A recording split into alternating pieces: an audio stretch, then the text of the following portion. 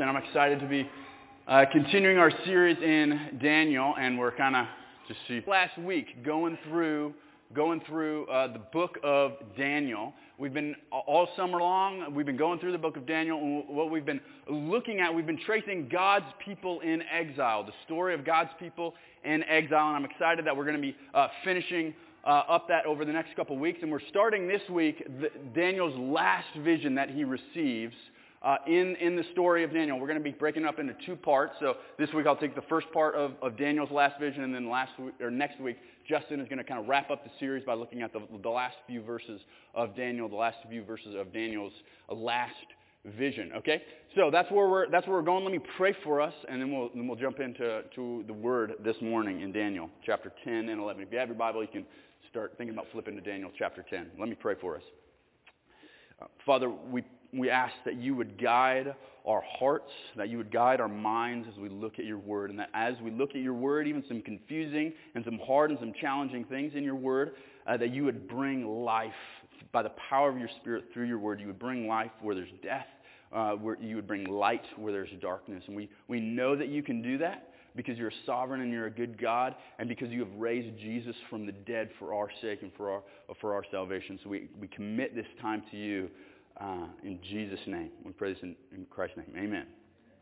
All righty. So Daniel chapter 10. As you're flipping there, let me tell you a story. When I was growing up, when I was in high school, I did a lot of hunting with my dad. And one day, one time we were out hunting, we were caribou hunting. I was 15 years old. We were hunting with my dad and my dad's friend, and we were successful. My dad's friend shot a caribou. We were up in the mountains.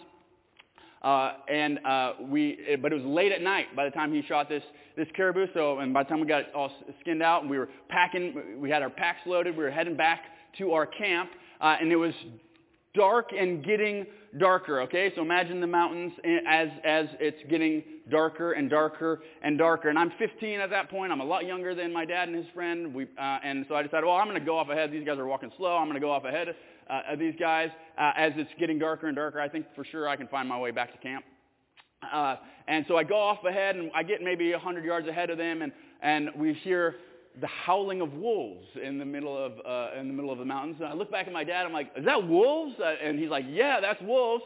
And so I'm like, that's fine. I'll keep going.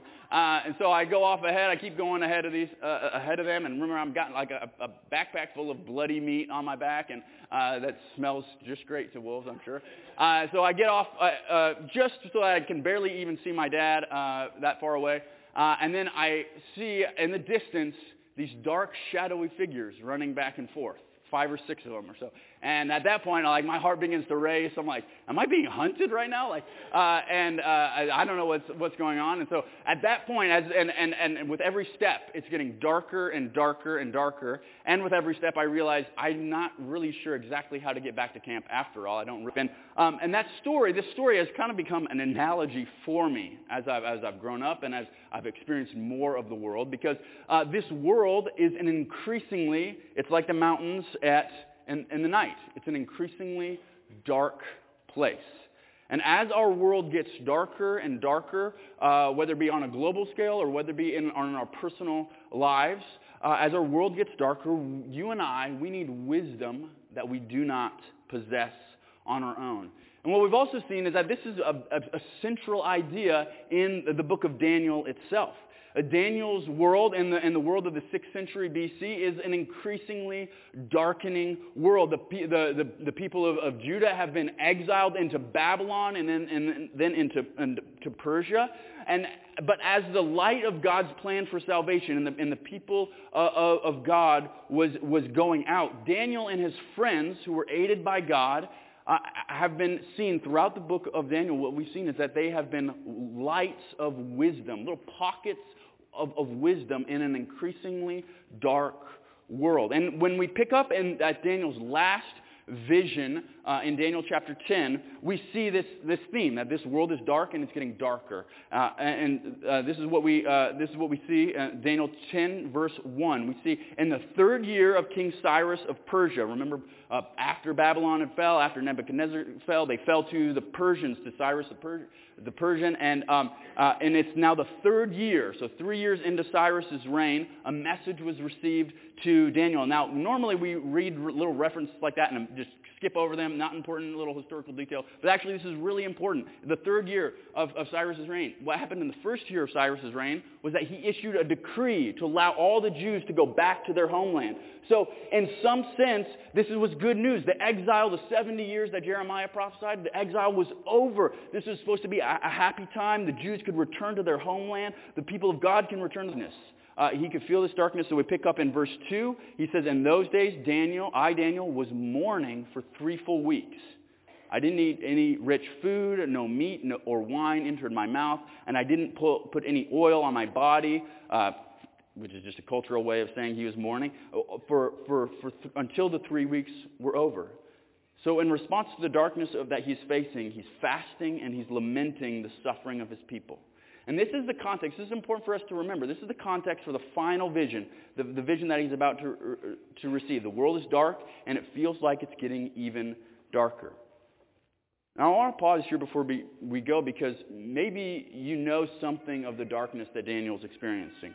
Now, I know you're not a 6th century Jew, but maybe the darkness of sin this morning is hanging over your hearts.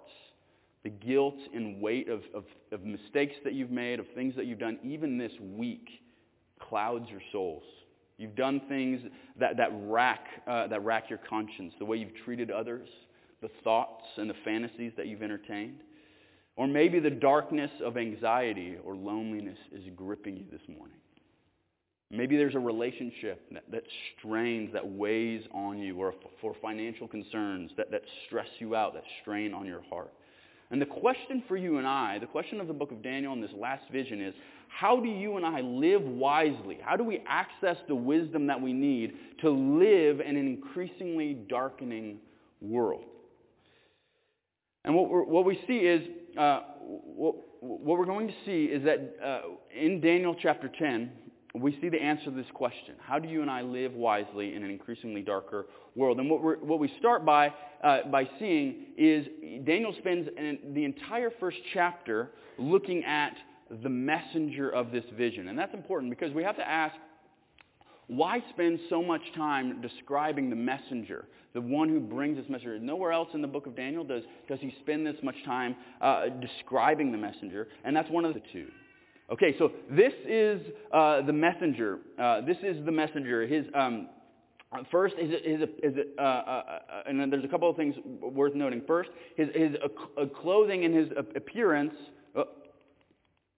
His clothing and his appearance are like both a king and a priest. Okay, so he's wearing a linen. He's wearing the clothes of a linen like a priest. But then at the same time, he's got a gold belt and the majestic brilliance of a king. Now, nowhere in the vision does it say he has wings or he's flying. But this is the best thing I could find on Google Images. So kind of erase that part of your from the image. Okay, this is the image that Daniel is stuck with, and it's a description that sounds very similar to a couple other passages in the Scripture that are super important to keep in mind. The first is Ezekiel 1, and then also in Revelation 1, where God's messengers, they bring visions to God's prophets, and they're described in very similar terms. And in both of those passages, what's important to understand is that in those passages, this messenger is representing the power and presence of God himself. Okay, in Revelation 1, it's actually Jesus is described in this way. So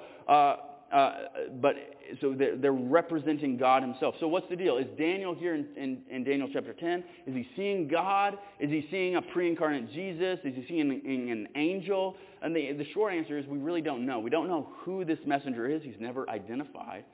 But whoever he is, he's meant to represent the presence and the staggering majesty of God himself. And so just look at the effect that he has on on Daniel, picking up again in verse 7. So actually everybody who is with Daniel, they run off, they leave Daniel all by himself because they're so terrified. And then Daniel says this, "No strength was left in me. My face grew deathly pale and I was powerless. I heard the words he said, and when I heard them, I fell into a deep sleep with my face to the ground."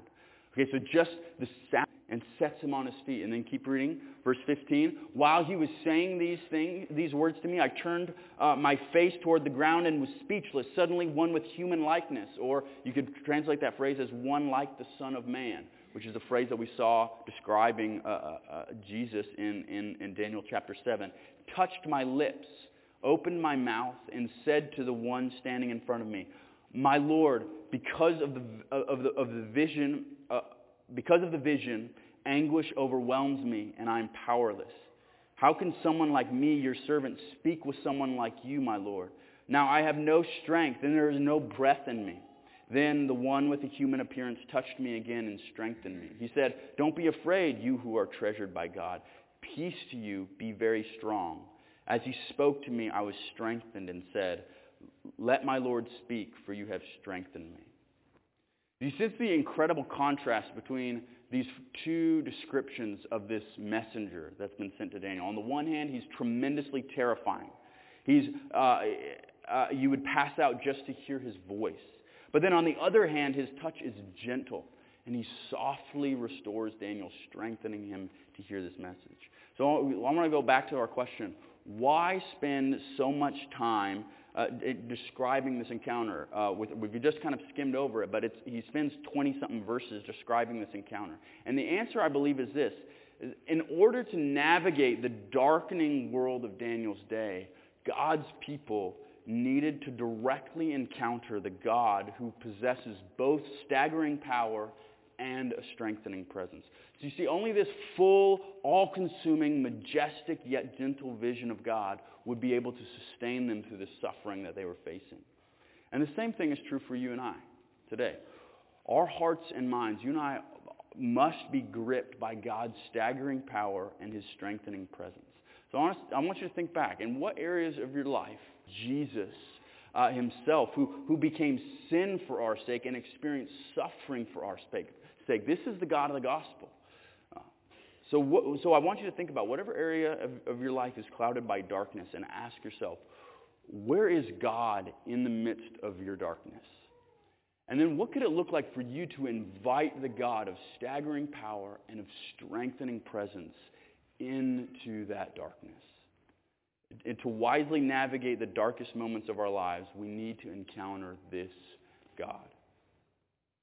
All right, so we're halfway through this. We're already a whole chapter in to this vision. We haven't even gotten into the content of what the vision is actually about. Okay, and we're over halfway through the sermon. So just so you know, we're going to kind of blitz through what's the actual content of this vision. I want to give you a summary of what's going on.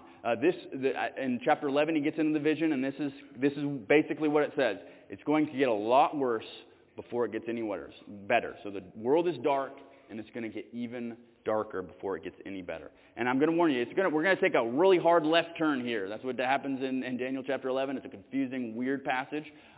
It's going to sound like a little bit like a history lesson for a second, but that's what we have in Scripture. So in the first few verses, in verses 2 through 4, what we see, and you can find this outline in the bulletin insert if you grabbed one as you go. In the first few verses, in Daniel 11, 2 through 4, we see the rise of Alexander the Great. Okay, that's right, the Alexander the Great.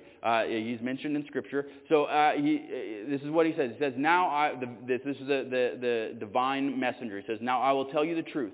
3 more kings will arise in Persia, and the 4th will be far richer than the others. And by the power he gains through his riches, he will stir up everyone against the kingdom of Greece. Then a warrior king will arise. He will rule a vast realm and do whatever he wants. But as soon as he is established, his kingdom will be broken up and divided to the 4 winds of heaven, but not to his descendants." Okay? So, the two of these kingdoms. Specifically, it's the kingdom, the empires known as the Seleucid Empire and the Ptolemaic Empire, which is basically Egypt and Syria. And in Daniel, it's referred to as the kings of the north and the kings of the south. And that's so north would be Syria, the king of the north would be the kings of Syria, and then the Seleucids, and then the king of the south, which would be the kings of the pharaohs of Egypt, or the kings of Egypt, sorry, the Greek kings of Egypt, or the kings of the Ptolemies. Okay, and you can read for 16 verses all the battles and the political intrigue that goes on between these two specific kingdoms. There's treaties that are formed and marriages that are aligned and battles that are won and specific places that are mentioned. And scholars, like non-Christian, non-biblical scholars, have been amazed at the accuracy of these two prophecies. Daniel records 13 specific kings over the course of 160 years or so. So it's an incredibly accurate, and it's a unique prophecy in Scripture. But what the main thing, the really important thing for us to remember is that right in between these two empires, you can see on the map, right in between the green and the orange there, is the land of Israel. So all the battles, all the struggles, all the plagues and the destruction and the chaos that was occurring between these two battles was happening right in Daniel's homeland, right in the heart of the people of God's country. And Daniel refers to this as the beautiful land in the prophecy. And so the point is that the point for Daniel, as he and the original readers of this prophecy, this vision would have felt, is a bunch of horrible, chaotic, terrible forms of destruction and violence and suffering is about to come to our homeland. So it's bad in Daniel's day. The exile is supposed to be over, but it's not. But what this angel wants Daniel to know is that it's going to get a whole lot worse before it gets any better. Okay, so that's 5 through 20, Holy Covenant. So he's going to show favoritism to those traitors, those who abandon the covenant with God and his people. His forces will rise up and desecrate the temple fortress. That's the temple in Jerusalem. They're going to abolish the regular sacrifice and set up abomination of desolation. With flattery, he will corrupt those who act wickedly toward the covenant. But the people who know their God will be strong and take action. Those who have insight among the people will give understanding to many, yet they will fall by the sword and flame, and they will be captured and plundered for a time. So this king of the north, this final king, would be the pinnacle of the forces of darkness raging against God's people. And you can read more about this guy in 1st and 2nd Maccabees. Those are historical books that are not a part of the Bible. And what he does is, specifically, he kills the high priest. He sets up statues for Greek gods in the temple. He sacrifices pigs in the temple. He forces the Jewish leaders to eat pork, which was a violation of the law. Would have been a huge, tragic violation of their consciences. And he became, in history, for the Jewish people, the embodiment of evil itself. But then, as bad as this guy was, as bad as this final king of the north was, it actually gets even worse, beginning in about verse 36. In verses 36 through 45, we see Daniel describe a deeper darkness still to come. A deeper darkness still to come. So one who will actually surpass the darkness of Antiochus Epiphanes. And these prophecies, as you're reading through, they kind of get blurred together like mountains in a mountain range. So if you've ever looked across the inlet and like seen Redoubt and Iliamna and stuff, you see all sorts of mountains there, and they all look like on the same plane at a distance. So they all look like they're right there. Redoubt looks like it's right there. But in reality, there's like 20 or 30 miles in between some of these mountains, but they all look right there, like they're right on the same plane, but they're actually stretched out. There's actually a lot of distance between them. And that's the same thing that's kind of going on. It has been, what has been decreed will be accomplished. He will not show regard for the gods of his ancestors, the God desired by women, or for any other god, because he will magnify himself above all. He will invade countries and sweep through them like a flood. He will also invade the beautiful land, the land of Israel, and many will fall. And it goes on, it keeps going on from there, okay? So this is what the Bible says about Daniel's future, but this is also what the Bible says about what is coming in our future. The Bible looks back on this horrible reign, the king of the north, this Antiochus IV Epiphanes, who did horrible things to the Jewish people in the 2nd century BC. And he says the same thing is coming, but on an even greater scale for the people of God before Christ returns. And I think in you and I think as we study, so what's the takeaways from this? Like, how do we reckon with this? What are we supposed to make of this? What's the point of all of this in Scripture? I think one of the main things is that we as followers of Jesus, we need to recognize that this is the trajectory of our world.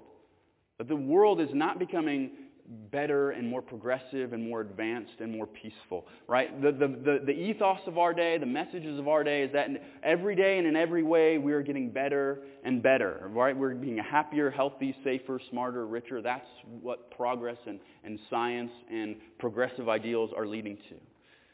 All right, that's the air we breathe. We can be so confident in human nature and the human spirit that things are just inevitably getting better. But that simply does not jive with Scripture, nor does it jive with history, right? The 20th century, supposedly the most advanced progressive century in history, was the bloodiest century ever. And every day we find new and better ways of killing each other. We are a society that increasingly devalues the sanctity of human life at every stage. And this is leading to incredible amounts of death and suffering at almost every point in our society. The superpower, the globe, one of the world's global superpowers is even the forces of the Antichrist are working against God and His people. So this is what he writes. He says, "Children, it is the last hour." That was 2,000 years ago when this was written. "And as you have heard that the Antichrist is coming, even now many Antichrists have come. By this we know that it is the last hour." So we're already in the last hour. Many Antichrists have already come. This is the spirit of the age. This is what it means to be a follower of Jesus. This is what our world is. And here's what that means for us. Christians of any age, we need to be aware that there are forces with tremendous power actively seeking to draw us away from faith in Jesus. Okay?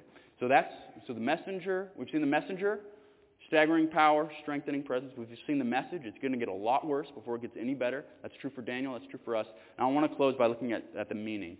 Two quick, what does this mean for us? And I think there's two quick principles that we can pull. The first is that throughout this chapter we see that the wise will cultivate resilience. So if you and I are going to face the darkening world with wisdom, we need to cultivate resilience. So let's look at verse 32. "With flattery he, the king of the north, will corrupt those who act wickedly toward the covenant. But the people," that's us, the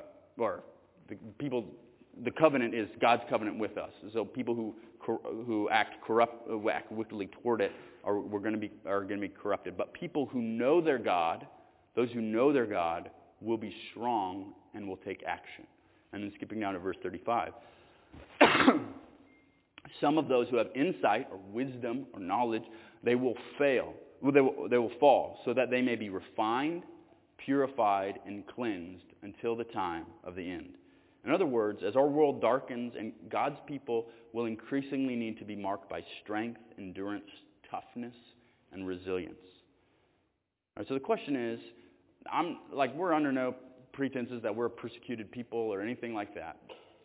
But at the same time, we need to continually be asking ourselves, one, is the reason that I'm not experiencing is probably the number one character quality that our kids will need for following Jesus well in the future. So I want to ask you, what kind of questions are you having around the dinner table? What kind of conversations are you starting with your kids around the dinner table and in the living room? What does it look like for you to cultivate resilience in your kids in the next generation? I think it begins by simply casting a vision for what this means to follow Jesus. That by definition, we won't be popular. By definition, we will live strange and weird and odd lives to the world around us.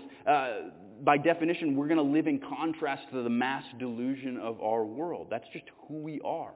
We live in a soft, vanilla world, raising a soft generation. And as Christian parents, we can buck the tide of that trend by cultivating at an early age the idea of the quality of resilience in our kids. Okay, so that's the first thing, cultivate resilience. Secondly, the wise will cling to hope. The wise will cling to hope. Let's poke our nose into the first couple verses of chapter 12. First couple verses of chapter 12. This is what we see, and this is how this vision kind of ends.